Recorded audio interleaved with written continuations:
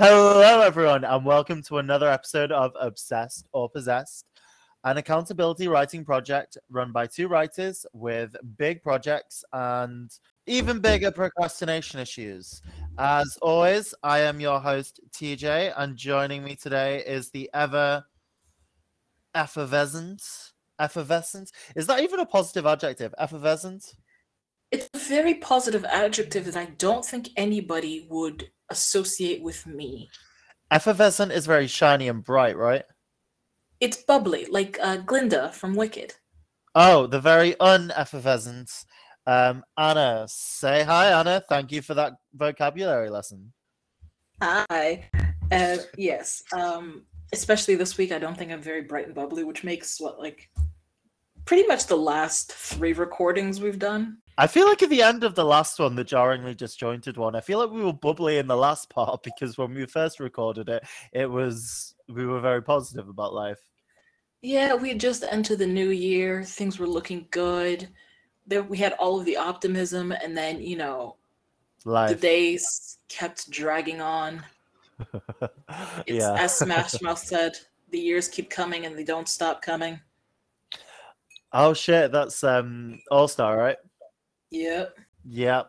Well, 2022 got me like honestly, actually, no, I complain and I feel like I'm always tired, and I feel like I probably say this every episode, but I mean, life could be worse. True. But hey, quick question. Mm. TJ, have you been obsessed or possessed this week? Oh fuck. Um. Okay, so I'm gonna preface this. Ooh, we know how that Actually, leads. Okay.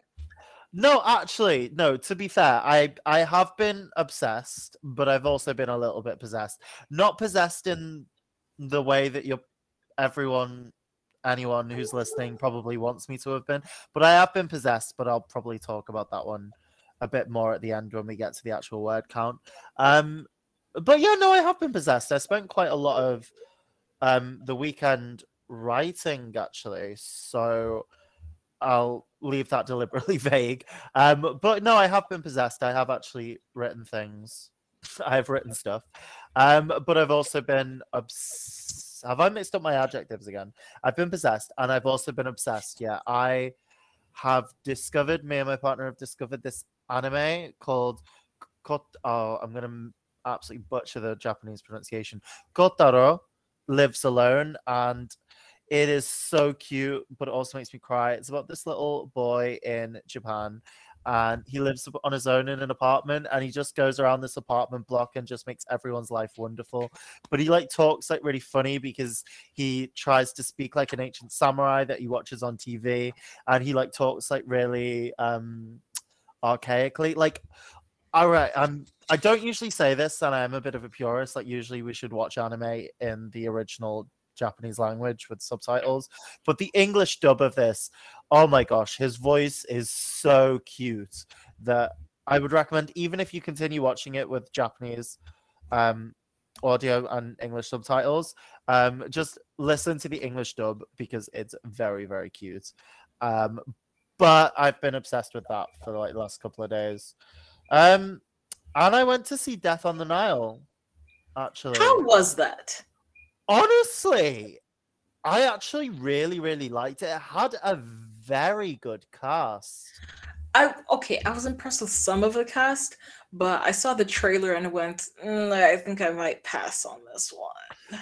I okay, so I only went to see it because I wanted to see the Batman. Well, I wanted to go to the cinema. I wanted to see the Batman, but I don't like going to cinemas when it's full of people, especially Mm. on a Saturday night. Because yeah, so we ended up going to see Death on the Nile because you can when you book tickets in my cinema, you can see how many people have booked and what seats are taken, and you can choose your seat and stuff like that. And it was basically empty because I think it's nearing the end of its theatrical run. So we were just like, oh, we'll go see that because obviously it's got Gal Gadot in it. It's got Army Hammer, questionable, but for varying reasons, which we shan't go into. It's got what's her name? Something. I think her name's like something Mackie. She's a British actress, and she's one of the dead ringers for Margot Robbie. You know what I mean? Oh, One of she's the one who's in Sex Education, Sex isn't she? Education. Her name's Emma Mackey. Yeah, she's one of the Margot Robbie clones. Yeah, it's her, Jamie Presley, Margot Robbie. There's another one, isn't there? There is Jamie Presley, Margot Robbie. There's Emma Mackey. Oh, there's the one that was in oh, the politician. Ryan Murphy's the politician. Hang on. She also looks like them. She's what's her name? She's beautiful. They're all beautiful. Lucy Boynton as well is another Margot Robbie clone. Um, but yeah.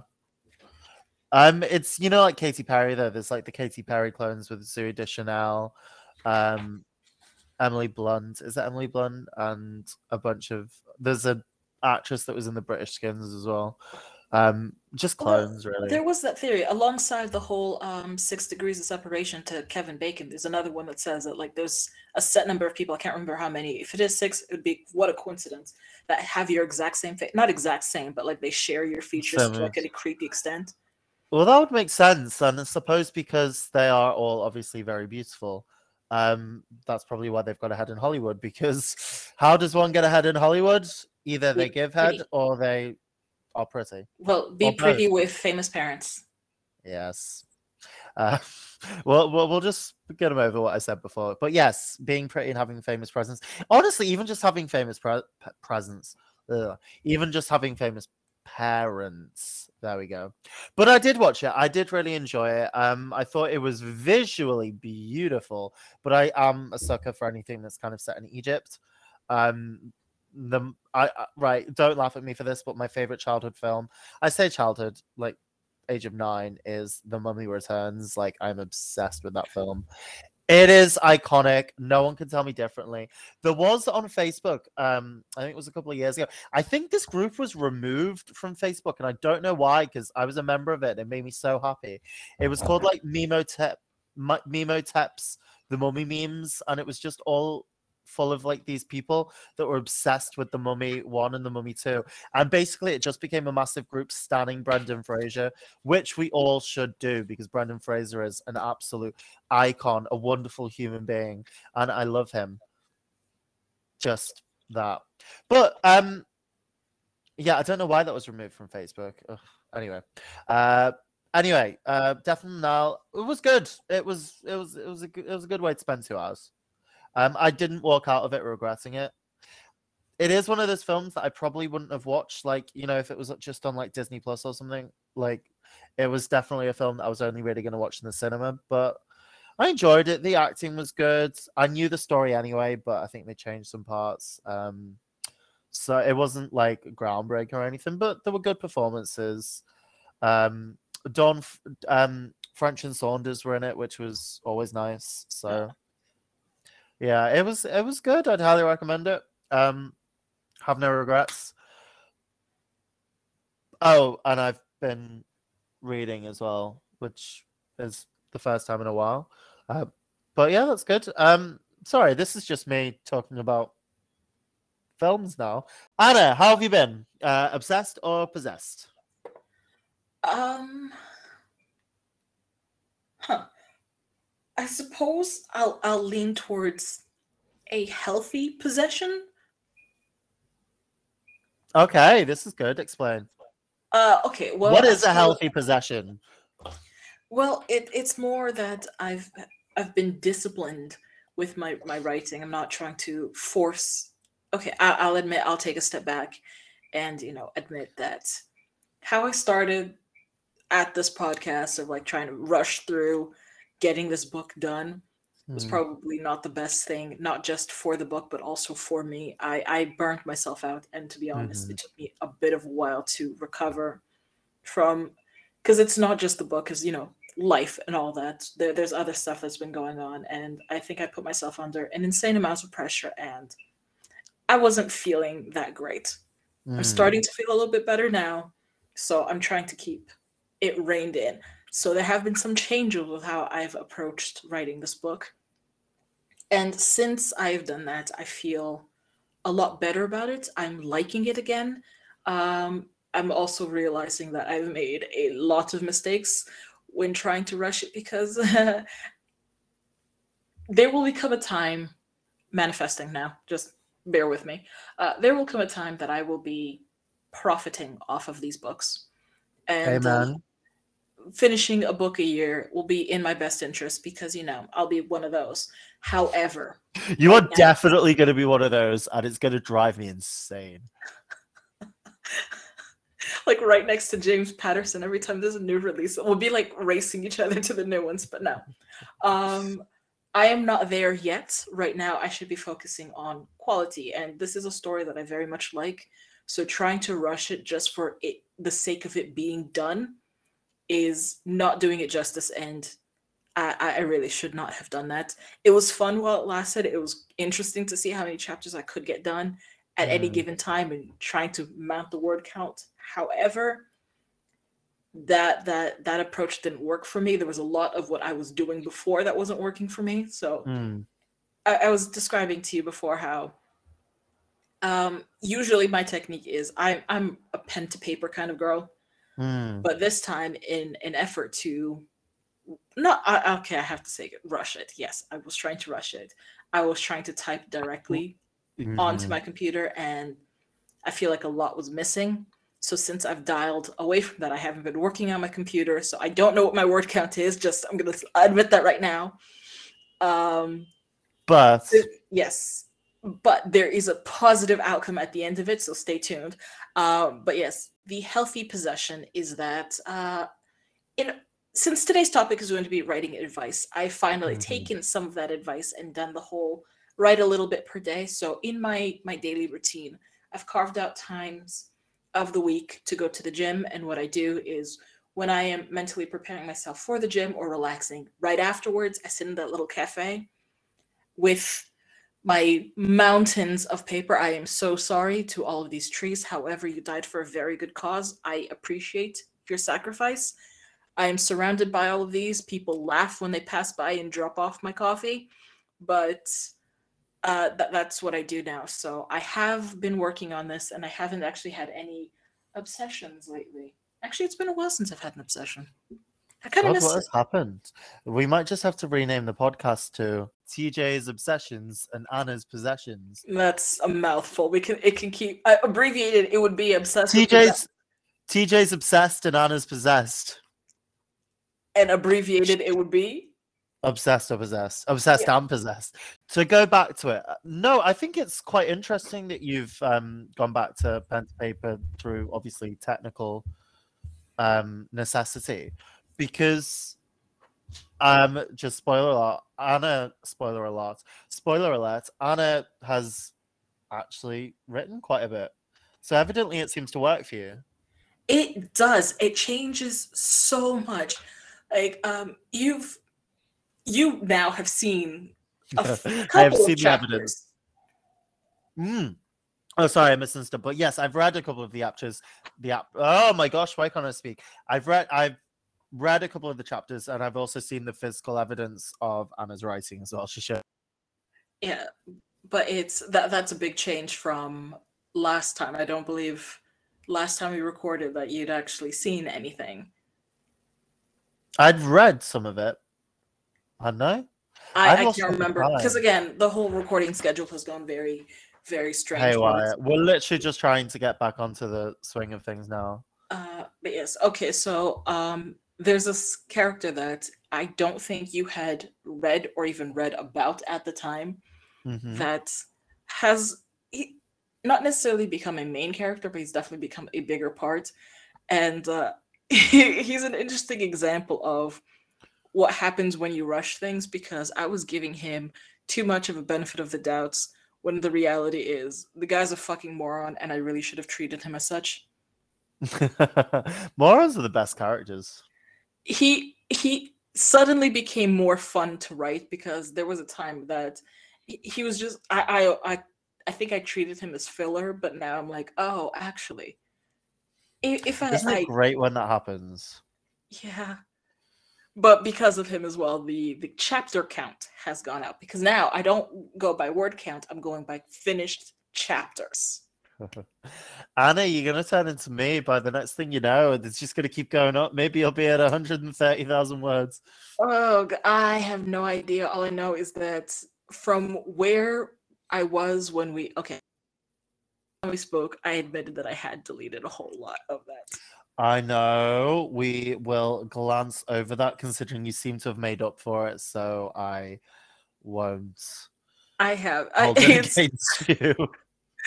It's the fantastic thing when people ask for updates because apparently people care. So they ask for How dare updates, and they? I have to, bold faced admit, hey, it doesn't exist anymore. I deleted that. And the reaction I get from people like, you have a saved copy, right? Yeah, sure. And I know for a fact that, well, I know you well enough to know that, no, you are much too impulsive for that. It felt really good at the time that I deleted it. And then you wake up, well, at least I woke up the next morning and went, Oh. that happened. It was a decision. It was choices. See, this is where me and you differ because I literally do not delete or throw away anything. I have like a little pile of papers. Where is my pile? Anyway, drives my partner insane. But I have like random pieces of paper, even like something where I've doodled down an idea when I'm like teaching in class, and like I just have them everywhere. I do not throw things away, which I don't know, is probably also counterproductive. My problem Has to be is, like a happy medium. yeah, I feel like my problem is if I know that the stuff exists, I'll probably take the easy way out and try to save it. When the point isn't Mm, to save it, it's to fix it, it has to start from zero. I get you. And well, evidently it's worked for you. So let me get this straight. No obsessions. Yeah. You've been cooking a lot. I have it. Yes, I have been experimenting with that as well. I've been posting a lot more of my cooking, which has gotten some interesting reactions. What is cooking like your relax? Do you cook to relax? Do you enjoy cooking? I do cook to relax. Like today, just before we started recording, I asked us to delay by a few minutes because I needed to uh, put the cinnamon rolls for their second proof because it was 9 p.m. when I started. My older Mm, sister, who I live with, was preparing for bed, sees me measuring out flour, and goes, "What?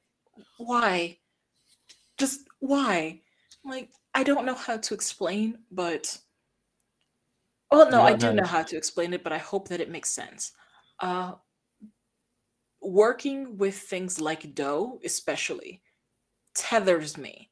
So when I feel like my brain is floating beyond where I can like easily pull myself back, because right now I'm feeling very out of my body and out of Mm, control and I don't like it. And instead of just sitting here and crying about all the stuff that I can't do or that isn't working, I can go into the kitchen, measure out a bunch of ingredients, and then come up with something beautiful.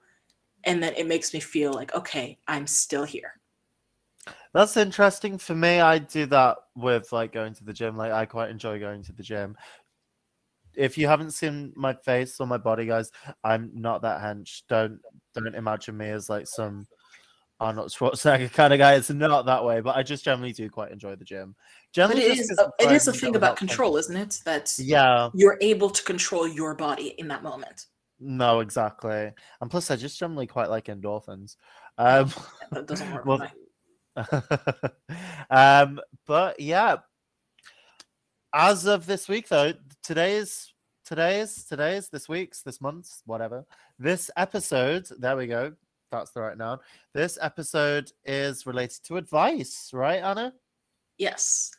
So we're going through a list of commonly given advice for writing a book.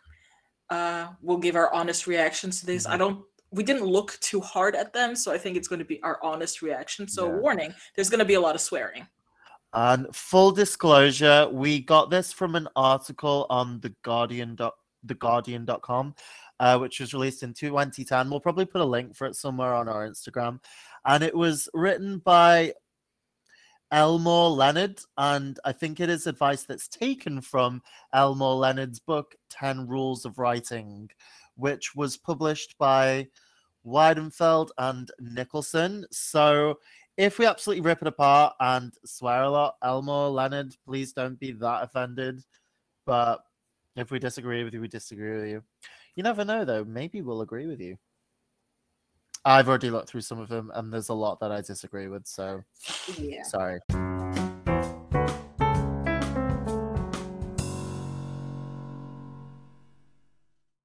All right, so starting off with some of this writing advice listed in the article that, again, you say you're going to link somewhere, but if anybody wants to follow along, but otherwise you could just listen to us rant about it. So, And believe me, we will rant. yeah. Okay, number one, I don't mind so much, which is don't open with the weather. Yeah. That doesn't bother me. That makes sense, I suppose. I don't know. Why my voice went really high pitched then.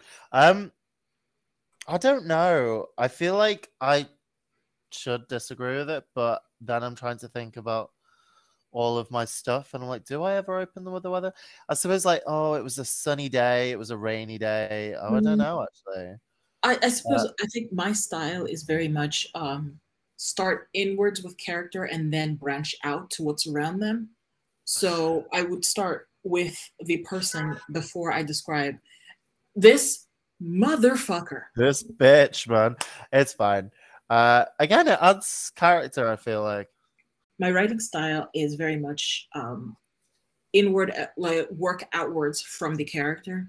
So it wouldn't make sense for me to start with the weather to get to the character and then describe the rooms. It would very much be like, here's the person, what they're doing / what they're feeling, to the room, and then weather outside if it is relevant.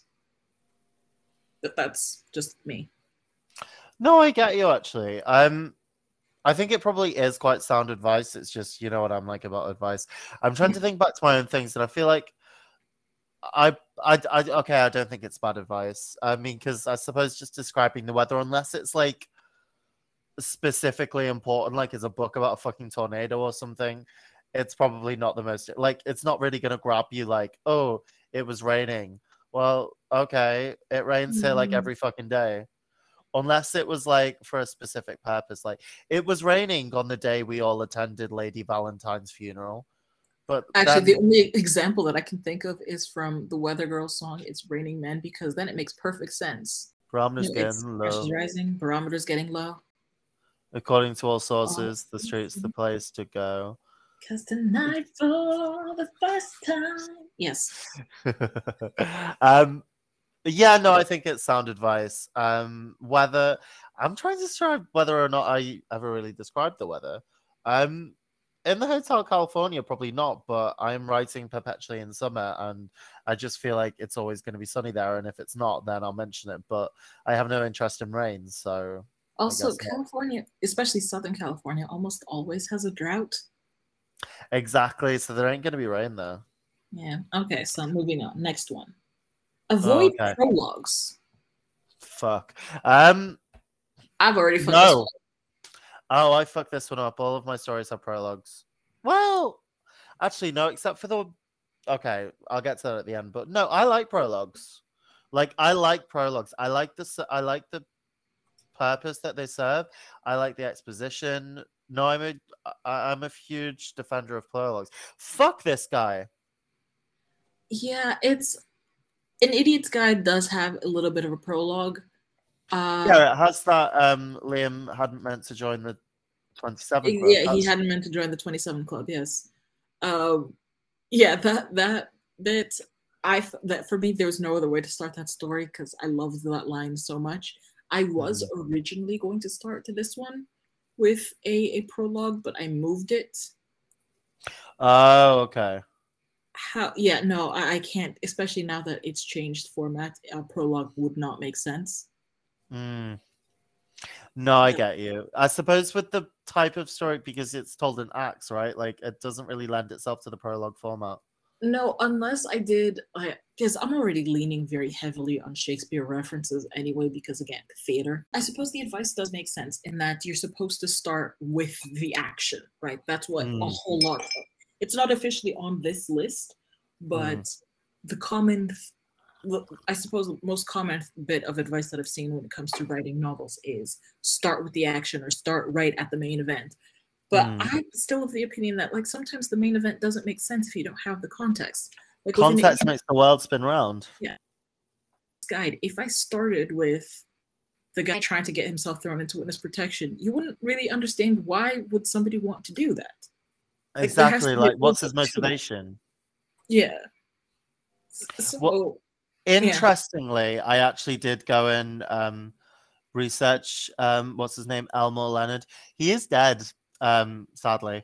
But Rest he in is primarily a he wrote westerns and crime fiction and suspense thrillers. So we'll just put that into context here. yeah, Uh, those are none of our genres, so we're yeah. allowed to be different. Also, I like the fact that we are commenting on writing advice, considering you and I are both very different types of writers, Mm. and hopefully we're being listened to by other types of writers. So these common bits of advice, I suppose putting them in a list like this and having them published in something as, prestigious as The Guardian, Hmm. it might be more hurtful than helpful. Yeah. I don't feel like a lot of these apply or really work with the way that I write. But that doesn't, well, I'm going to defend my own writing, of course. I don't think that's a bad thing. No, exactly. I mean, actually, it's interesting when we get to the next one. Yes, Because I have mixed feelings about this. Like, I do you want very to much do. introduce it? Sure. Um, use nothing other than said for dialogue. I I don't agree. No, exactly. I feel like this is like I feel like I get what he's trying to say, but no. Like, is he just writing dialogue or is he writing a fucking novel? Ironically, this guy did actually also write scripts, but no. We'll notice that one thing that changed from Modern Penny Dreadfuls to An Idiot's Guide is I did do this a lot less. There was a time that it almost looked like I was avoiding the word said Mm. in order to be as descriptive as possible in a very short amount of time, because a lot of my short stories were very dialogue heavy. Even now, a lot of my This writing is is very still true. very dialogue heavy. Um, You're very much a dialogue kind of writer, which I suppose is kind of opposing to me because I feel like maybe I don't use said a whole lot anyway, but I write a shit ton amount of like exposition describing the general area. Think like Anne Rice, but less. we will get to that. That's on the list. Oh yeah, that's But this true. one is also related to number 4, which is no adverbs to modify said. And I, again, disagree. I like adverbs. Adverbs are like my favorite kind of verbs. Well, They are, but it's descriptive. just if we're just sticking to said, like we're not supposed to use anything other than said. No, oh, she guffawed, he gasped, or whatever, then we're also not allowed to modify said. That gets So we're so not allowed big. to be like, he said surprisingly. Oh, I'm mixing up my adverbs. But he said in shock. But no adverbials. Like, it makes no sense. Yeah, just I don't like it. So I mean, is this guy like as mentioned earlier? Like, does this guy just want to write a script? or he's just He writing might. for such a serious audience, which I He's don't think writing. I have a serious audience. So I mean, westerns and crime, I guess, but like, I don't know. oh god, I I'm mean, about to make a bit of a generalization here, but he's writing for old men, isn't he? but no, I get. She has these images of like, I don't know, who's a serious writer. I think that if she's thinking about African writers, she's like, oh yeah, she's gonna be Oh, like of Chimamanda course. Adichie, or she's gonna make it onto Oprah's book club. I'm like, oh, I doubt it. I'd love it if you did, though. I'd be a bigger supporter. I feel like I have a better chance on making it on Reese Witherspoon's book club than Oprah's. I do like Reese Witherspoon as well. Oprah, I honestly, Oprah is such a cultural phenomenon. And this is by no means me taking away from that. But Oprah, I feel like never hugely took off in the UK. Like she's not the cultural phenomenon here that she is in the US and in the rest of the world. That makes So sense. like I know of Oprah, but I'm heavily Americanized. But and I know and people kind of know Oprah exists. But like up until she did that interview with oh shit, what's her name? Oh shit. The Duchess and the Prince. British, married. Oh, yeah. The ex royal family, yes. Oh, what is her name? What's Meghan his name? Markle. Meghan and Harry. Yeah, ever since I feel like she's come more into the British public eye because of that. But before that, like she wasn't specifically that like we knew of her, but she isn't worshipped like she is in other parts of the world. See, I find that there's tiny little things, despite somebody's accent or experience of the Mm, country, that will always give it away how American they are. Because I grew up with a bunch of people that sound like me, regardless of never having mm, lived in the States. And mhm. there's a few ways to know, oh, this one actually has, this one has not. Oprah is one of them. Jeopardy is a big one. Who's the other one? Jeopardy. Oh shit! Yeah, we don't have that here. Yeah. If somebody does not know this show, got it right there. It's just the accent. How does Jeopardy work? It is fantastic. I love this game show so much. So, Oh, it's a game R.I.P. show. Yes, and R.I.P. Alex Trebek. He passed away not like this year, but it was still very sad. I So, think you told me when he died. yeah, I was really upset about it because this show had been on basically since my parents moved to the States. So, in like the late 80s, I believe it started in the 70s or late 80s, sometime around there. The show has been on forever. So you Mm. have three contestants that come up and a whole board of questions. Each question is worth a certain value. $100 down to like $1,200, right? Okay. And you have all these different categories. So the point is to make it Oh, I have possible. played. Yeah, I I know of it, but that's just because I worked with an American teacher a couple of years ago, and he made a English language game based on Jeopardy. But I A do lot get of what you mean. American teachers So, would do that regardless of their so, subject. so the aim is to collect all the money. So you want to go for the most expensive questions, right? Within a Well, specific topic. or try to finish off a category if you What can. happens? A couple of Mm, years ago, there was okay, so every so often, the show has been going on forever. It's a daily thing. And mm, most of the time, people will just be like, oh, yeah, Jeopardy's on, whatever. However, every so often, every few years, you'll have like phenomena occurring. So a couple years ago, the most recent one was James Holzhauer. I don't know if I pronounced that correctly, but he's a professional gambler, and he made it onto the show, and he was there for weeks, months. So it's basically whoever wins each day moves on, and they get to come back the next day. Most oh, people okay. make it past 3 days. This guy was on for ages, and Oh, it's wow. fucking exciting because like he was so much fun to watch. So it's one of those things where like everybody knows like, oh yeah, Jeopardy's on, like a bunch of old people watch it.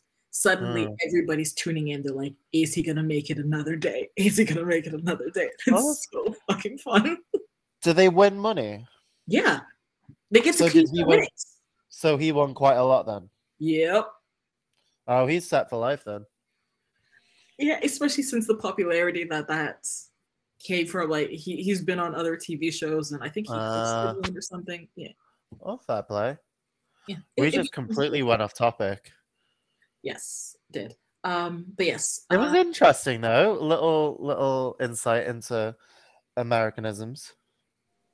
it's these tiny little things that make it all exciting. But your point, well, I forgot what it was because it wasn't actually related to the list. It was about your book and Americanisms, and Oprah was in there somewhere. I don't even think I was mentioning my book. I can't even remember. Anyway, we were talking about adverbials. Yes. Let's move over. So Control your exclamation points. Yes. I agree. Yeah. I have nothing else to say to that. I feel like Yeah. that's sound advice. That's a given. Okay, you got one right. Yeah. Honestly, outside of speech, I don't want to say an exclamation point. Like, unless it's in speech, I never want to say an exclamation point. In fact, I hate exclamation points, and I feel like they should just be taken out of the world. I hate exclamation points. But yeah. Yeah, as a woman, there's a certain, I'm not going to say appreciation, but a necessity for exclamation points, because if we use too many full stops, people think that we sound too severe. So we have to like brighten up our speech and put in exclamation points to make sure that people understand that we're not mad at them, even if we might be. But Honestly, the way that I've found for solving this, because there's just something about the full stop specifically in text message form that just makes you seem very abrupt. The quickest way to is just not to use full stops, just nothing. yeah, but if you're doing a professional email, When I teach how to write professional emails, because that's part of my job, weirdly enough, so much randomness in English language teaching. We most English language books tell you not to use exclamation points at yes, all in officially you're professional. taught not to use them. However, based off of experience when I was I still am a professional person. There's a very different way that we might be perceived when we use them. I understand that this advice is for writing novels. However, on the day to day, if I were to write as some of my male counterparts would, just, like commas, full stops, Mm. I would get called in like, yeah, no, you can't write that way. Like, what did I do that was so wrong? They're like, no, it just sounds harsh.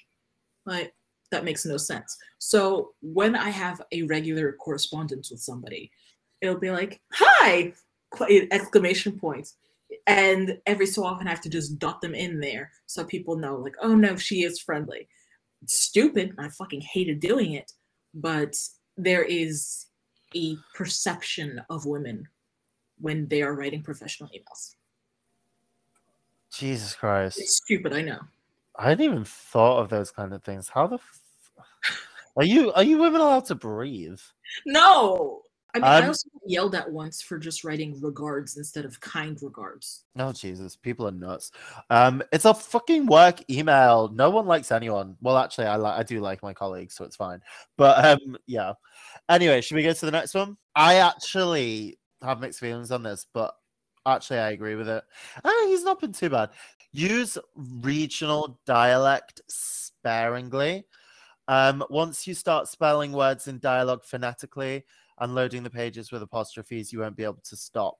So it gives the example of patois. I I have mixed feelings on this because there are exceptions, like Train Spotting by Irvine Welsh, where it is obviously done quite well, but there is also a lot of examples where it's not only done badly, but also done to the extent that it could be considered offensive, stereotypical, and all of that. Have you ever done it? Phonetically spell out words, no, because it pisses me off. However, oh no, actually, I tell a lie. I used to do it when I was a teenager, but I stopped doing it when I was a teenager when I was writing X-Men fan fiction. Because Rogue has this very phonetic Southern accent. Gambit has this really, really, really bad Cajun accent. And Moira McTaggart and Banshee had a really phonetically written Irish accent. Wolfsbane, you're Scottish brogue. But I never really liked it, and I've never quite enjoyed it because it always kind of annoys me. Reading it, I just write the fucking words. I can imagine the accent myself. That being said, I don't phonetically write an accent, and I'm still in the middle of deciding whether or not I want to edit this or not. 'Cause I'm not sure of the actual I'm not sure how I feel about it yet, but I do tend to not phonetically write accents, but if someone is a non-native English speaker, I tend to write them. Not in broken English, because I think that's stereotypical, but I'm very aware of different, because of my job, I'm very aware of like common errors of what non-native English people from a specific area would speak. So I don't know. I'm not sure how I feel about that. I've been writing something like that myself, but I might take it out. I'm not sure. So I sentence structure rather than specific phonetic spelling. For me, that does make sense. Well, I'm not a massive fan of saying it all the time. I feel like there is a time and place, and if you can do it properly, fantastic. I have done Mm, it once in one of my Modern Petty Dreadful stories. I did like a lost chapter of Dorian Gray, so I had mm, like a few Cockney characters, mm, like a cabbie speaking that sort of thing. Where I think I mm. wrote out the I feel accent. I feel like there are specific words as well when it's okay. Love, like LUV instead of like love. Like, come on, love. I feel like into like, I guess he's right, like sparingly. But I don't know. I How also feel like would you in do it something again? like that, what? Would you do it again? It depends on the context. Where the only reason I did it in this one is that visually I wanted to create a distance, a contrast between like the very prim and posh and purple prose surrounding Dorian's character versus when he's in like sort of the grimy part of the city. So Mm, changing the way that people speak visually did help with that. I'm mm. making it sound way more posh than it is. It was fun to do, to be honest. But I suppose, yes, no, don't do it all the time. So doing it sparingly, absolutely. But I don't know if we have to avoid it altogether. I think it also depends on the context as well. I think Irvine Welsh's Train Spotting, I must admit, I loved the film. The book was too much for me. I couldn't read it because it was spelt so phonetically. That Um, would be a problem. Like, if it's all over, then yeah, it's going to be very hard to read. And the whole point is that you mhm, want people to read your book, don't mhm. you? But I guess it was, I mean, it's absolutely, it's everyone loves it, but I have very short patience. It's like, it's very difficult for me to like, if there's something I don't enjoy about a book, I will stop reading that book. Like a book literally needs to grab me, not grab me, but like hold my attention. If there's something specifically annoying that I don't like about a writer's style, it will niggle me too much. Like phonetics too much. Phonetic speech is too much. But then, for example, even with oh J.R. Tolkien, I mentioned earlier, just his particular use of, His isn't even purple prose. It's all just fucking green. There's so much description of trees. yes, exactly, and like just too much archaic language. J.K. Rowling, it's her overuse of the word ruddy instead of bloody, like just always ruddy, ruddy, ruddy, and I'm like, just She does say repeat bloody, Joe. language a lot. Well, it's quite interesting. Like, if you have a look at what she's written under the pen name of Robert Galbraith, you wouldn't ever think of J.K. Rowling as having a specific writing style, but you can read even what she's written under. It is Robert Galbraith, right? And Galbraith, whatever. But you can tell that it's J.K. Rowling. She's got particular words and sentence structures that she uses, and honestly, I'm not surprised they figured out it was her quite quickly, because no shade to her in this respect, shade to her in other respects, but no shade to her in this respect. She's not a bad writer, but she does have quite a beige style. I'm gonna go with beige. I feel like it's what she's one of those inspiring cases again in this Mm, sort of thing where anybody who has doubts about their writing books like this, and you're like, oh, it is possible. no, exactly. But so Not long to as you have say the imagination to back it uh, up, like you still have to have that's a the good thing. idea. Yeah, yeah. Like her writing wasn't like she didn't reinvent the wheel or anything. It was her imagination, um, which obviously really captured people's um hearts. And if you really want to see, make yourself feel good about can I be a writer, and but not in terms of imagination, but in terms of writing style, fucking look at Twilight. I think at the end of the day, I know we should leave this for the outro or whatever, but a lot of writing sins are forgiven if you have a good A idea good at the end idea. of the book. Yeah. If Yeah, no I one mean, actually gives a fuck about your writing style, like really, if that's the criticism that people have, it's because they're grasping at straws, that they want to criticize something, therefore they're attacking mhm. a style. But this idea that everybody must write according to these rules that you were taught in school makes no sense to me, because a lot of the books that we remember, first of Are all, the you're weird ones. remembering the writing styles, but all of these different authors have such different styles. They're like, oh, well, Mm. it's okay for them. Like, even in this article, there's one of the bits where, oh, I think the next bit where it's, Oh, do don't you go want to introduce it? sorry? Do you want to introduce it? And Yeah, sure. So they mention, I'm just going to join two of them together because it's basically the same thing. mm, Don't go into great detail for places, things, or descriptions of characters. But then he makes a point of saying, unless you're Margaret Atwood, or unless you are, basically, unless you're brilliant at this, don't give excessive details. It's such a weird thing to say, like, oh yeah, we need descriptions in book, but unless you're like brilliant, we don't want to read it from you. Fuck off. yeah, it's like, don't do this unless you're this person. And like, I've not read anything by Margaret Atwood, so I'm not going to comment. But like, if we look at Anne Rice, for example, her books are laden with descriptions of, all of her vampires, all of the places, and those books are absolutely fabulous. What he means is, don't give detailed descriptions of places and things unless you can do it well. But even then, I don't But even who's saying necessarily it's agree with well? it.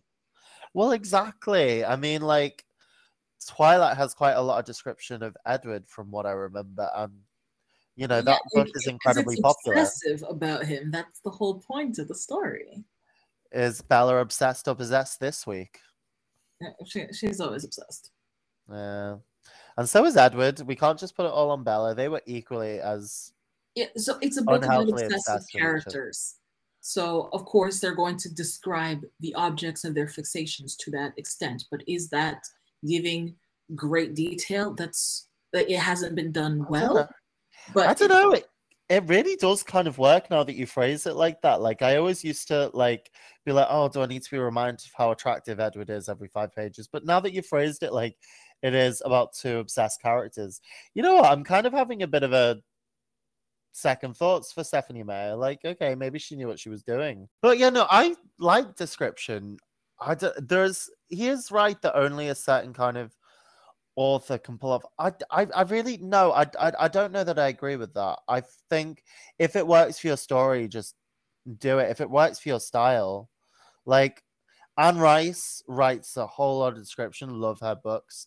Um, J.R. Tolkien writes too much description. Don't like his books, but many people do. It's subjective. yeah, again, it's my issue with the statement isn't necessarily the point of the, oh, put in too much description, because as the one thing that you and I differ on is that I'm um you're a lot more generous with description than I am. I Yeah, maybe too generous. I don't know. Well, no, maybe I'm too selective with what I decide to describe, because I want people to focus on certain things and not get Mm. distracted by others. Therefore, I keep their attention on whatever I consider the most relevant. I'm very controlling as an author, apparently, but at the same time, it's the way that he phrased it of, unless you're Margaret Atwood, don't do it. Fuck off. That's just him trying to suck up to Margaret Atwood. It's just so discouraging. I think bits of like articles about advice for writing, the people researching them are people that want to write books, and they're looking for, aside from guidelines and rules and mm, all this, they're looking for encouragement. So could you imagine somebody, or like a more impressionable TJ who loves description, reading something like that and then being disheartened, like, oh well, I'm not Margaret Atwood, so maybe I shouldn't be doing the thing that comes naturally to me. yeah, thank fuck I don't follow rules. But no, that's a really good point. I feel like those kind of lists and those kind of books, like, A, what's the fucking point in them anyway? B, like, I don't know. It is just a case of, it's just like, no, with these kind of things, I don't want these books shouldn't be do this, don't do this, don't do this. It should just be all like encouraging, like not saying like fucking buy a book of those fucking live, laugh, love, except writing quotes. Inspirational, that's the word. Maybe not just buy a book of inspirational quotes, but really it does need to be primarily positive rather than negative. Yeah, again, this is just one of many lists that are out there, because there are others that are like, oh, when it comes to writing, you have to be writing every day and find a select place in your house that only you have access to, and you can squirrel away there for 3 hours at a time. Doesn't matter if your kids are starving because you have another parent that'll feed them. Like these sorts of things.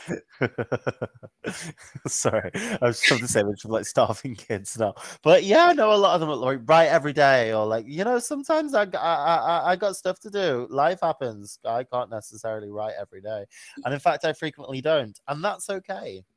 And it's also, again, for a lot of writers that are beginners or amateurs are doing this out of a sense of love, and they're not necessarily getting paid for it. Yeah, I ain't getting paid, guys. Yeah, you can't actually tell them, hey, write absolutely, because they work, they got shit to do. No, exactly. It's yes, make your dream a priority, but at the same time, you also have other priorities, so you have to balance your priorities. It just, are you going to be able to do it every day? No, it's the same way. Do you go to the gym every day? No. It would be great. I'm not one of those people, however. But do you have to feed your kids every day? Yes. Do you have to feed your cat every day? Yes. Do you have to go into work when you are scheduled in order to make sure that you can continue feeding your kids and your cats? Yes, you do. But yeah, no, that is actually quite I feel like this guy is coming at it from a very privileged kind of point of view, but I like descriptions. I wouldn't like. I do like description. I do descriptions a lot, but then at the same time, I worry that I'm not descriptive enough, because I feel like a lot of my word count isn't so much description, but as arguably, I would disagree, but some people might argue, so I'm going to say arguably, unnecessary context.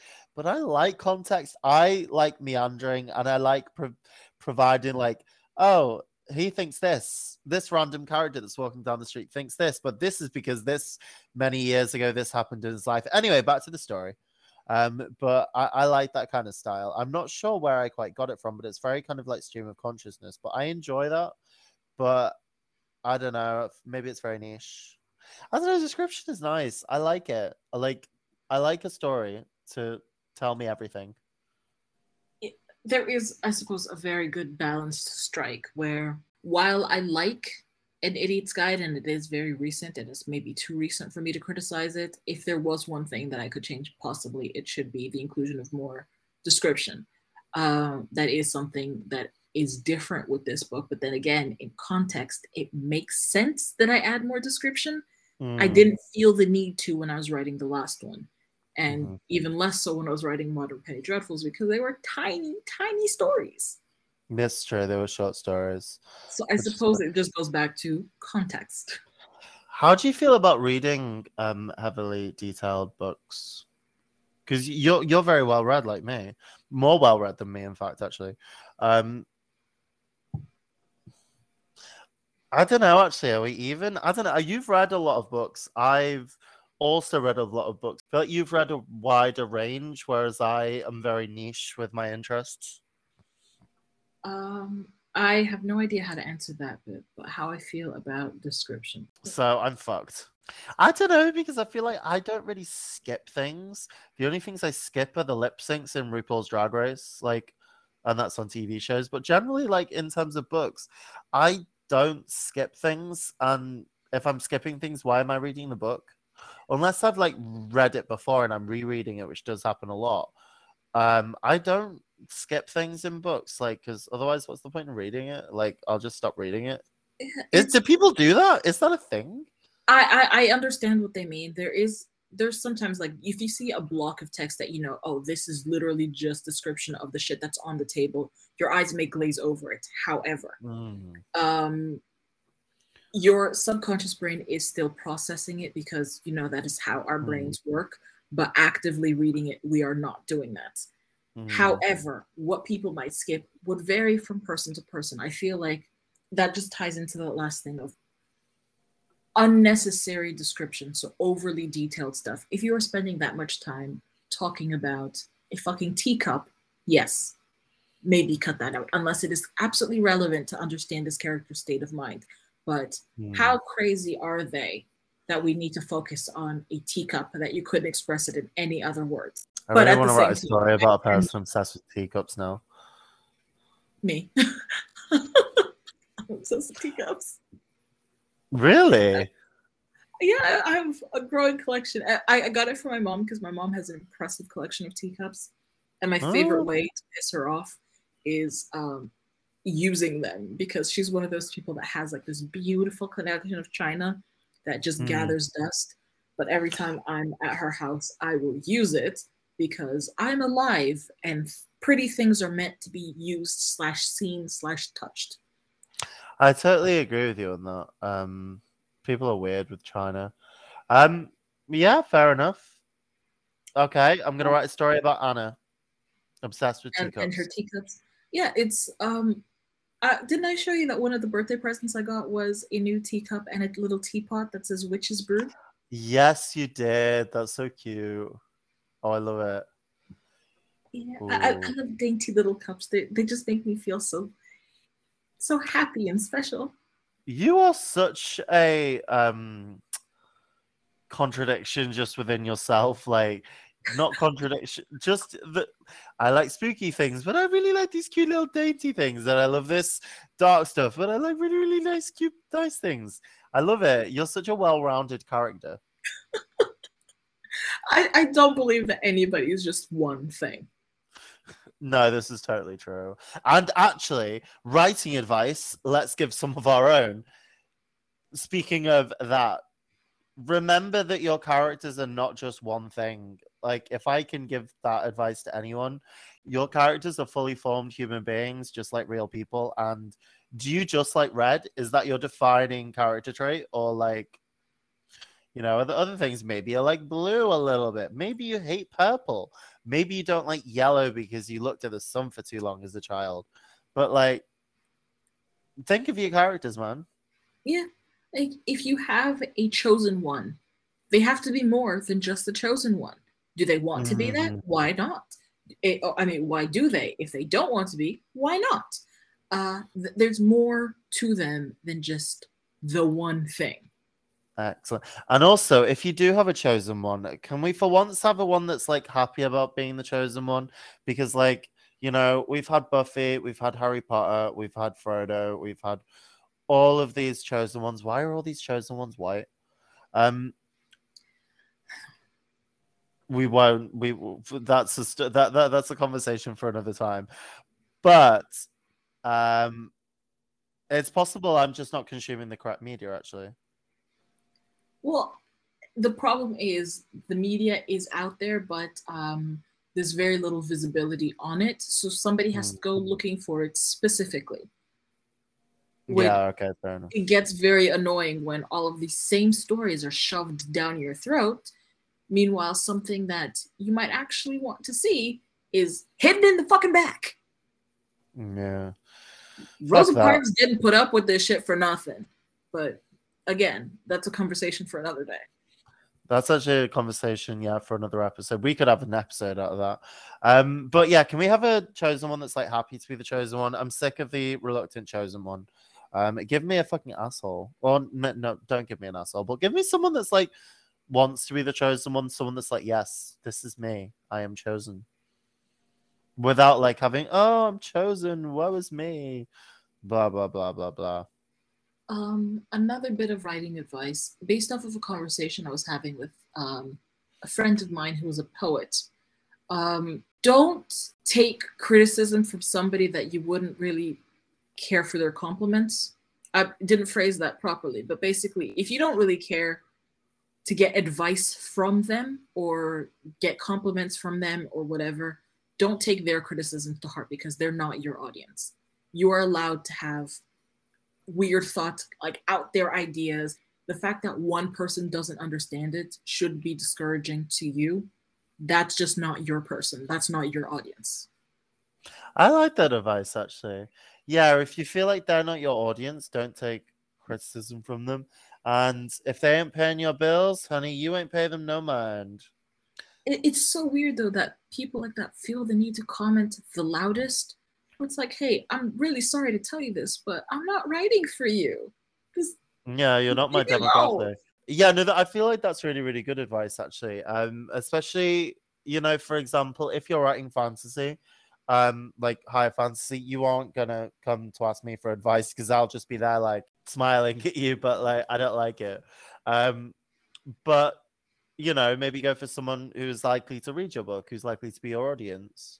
I say that though, I wouldn't just say I didn't like it. I would give you valid criticism, but I just meant like that as an example. However, neither of us write high fantasy, so it's fine.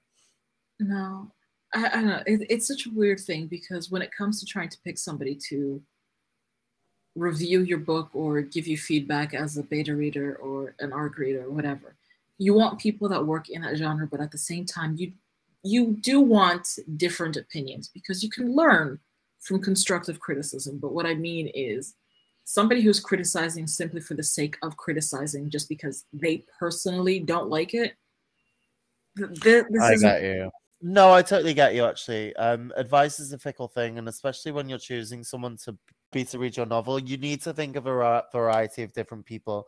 A, the people that are into your niche.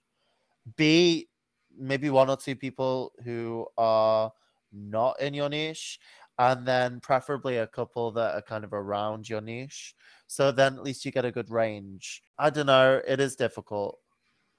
It is. Again, we're just spouting our own opinions. We don't actually know anything. You guys who are like, we very much appreciate accompanying us on this journey. We appreciate you being here, but you're listening to a couple of writers that are figuring it out as they go, in case you haven't realized it. If you thought that we are professionals, seasoned veterans in the whole publishing industry, you're sorely fucking mistaken. No, we're just two writers with big dreams and even bigger procrastination issues. Shit, did we just include the intro in the middle of the episode? Oh, there's a name for that. Yeah, there's a word for that. I can't remember what the trope is called. But yeah, no. Advice is interesting because at the end of the day, that's all it is. Just suggestions. You can do with it what you want. It's your book. No, exactly. If you want to get it published, that's a different story. You might have to. What's the word? You might have to compromise. Yes, that's the word that I was looking for. You might have to compromise on your vision, but while you're writing it, yeah, do whatever the hell you want, and then even then, once it's finished, the compromises hopefully aren't ever going to be that particularly big, unless it's mine, where I'm going to have to make it really short. But we won't speak about that yet. We won't speak about that. We'll speak about that because we're getting to that point. Oh, of course, yeah. So, Anna, would you like to tell us your word count? Or actually, no, should I rename it for the while that you are computer? Let's call it your chapter count. Yes, my chapter count. So I am currently at 23 finished chapters. Fuck me, that's excellent. So you really have been busy. I have. This is also, just to put in context, this is 23 out of 55. God, you're almost halfway. Holy shit. Yeah, yes, I am almost halfway. Yeah. That is absolutely nothing to turn up your nose at. That's absolutely amazing. Well done. Yeah, it's just, don't ask me how many words there are because, as I've shown you, they're just in pages in front of me on my desk. Nothing is, well, parts of it are typed, some of it is not. There's new notes and additions everywhere, so there's no accurate word count for now. Well, evidently it works for you though, because Jesus Christ, that's like what in the last, is it 2 or 3 weeks? I'm assuming. 3 weeks, yeah. Oh yeah, because I remember you mentioned it, but wouldn't tell me what you'd done. Last time we re-recorded, and I remember knowing that you'd done something drastic, but you wouldn't actually tell me exactly what it was. But Yeah, now I this is know. it. Surprise! Well, I can't be angry at you because you kind of made up for it, and yeah, there is that. So congratulations, well done.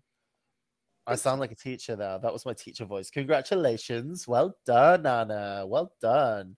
But I meant it less patronizingly. How about you? What are we at now?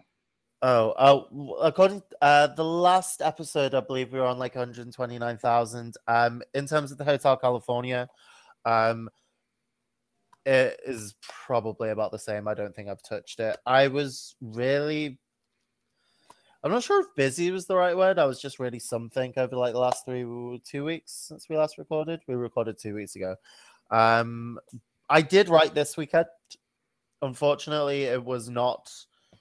Um, it was not the Hotel California. I started writing something else. So I'm currently writing 3 novels at the moment. So Hotel California is, I believe, like about 100, 130,000 words. The second one that I started writing is about 18,000 words, but I haven't touched that one in a while, and I'm not going to touch it. Oh, I do like that one though. Oh, I'd forgotten about it. I do need to get back into that one. But I still TJ! no, I know. Um, no, this one just happened because I was thinking specifically about the area that I was from, specifically the area where I grew up, and I was like, no one ever writes about insert this area here, and I was like, there's no story set here, and then I'm really really into like Stephen King and It, and just kind of like not just Stephen King and It, but those kind of like stories set in like suburbia, but all those stories in suburbia are either set in America or in the UK. They're very much just like gritty, boring, um, or they're either very boring, heartwarming stories about British suburbia, very kind of working class, or very, kind of, you know, American stories, that are actually quite exciting, US stories. And I was like, I want to tell like a horror, but a kid's story, but set in, like lower middle class Britain. And the area where I grew up is basically that. And I just, why did the US get all the weird kind of like fun horror, kind of like 80s kind of style stories? So I started writing something. It doesn't have an official title yet, but it's very much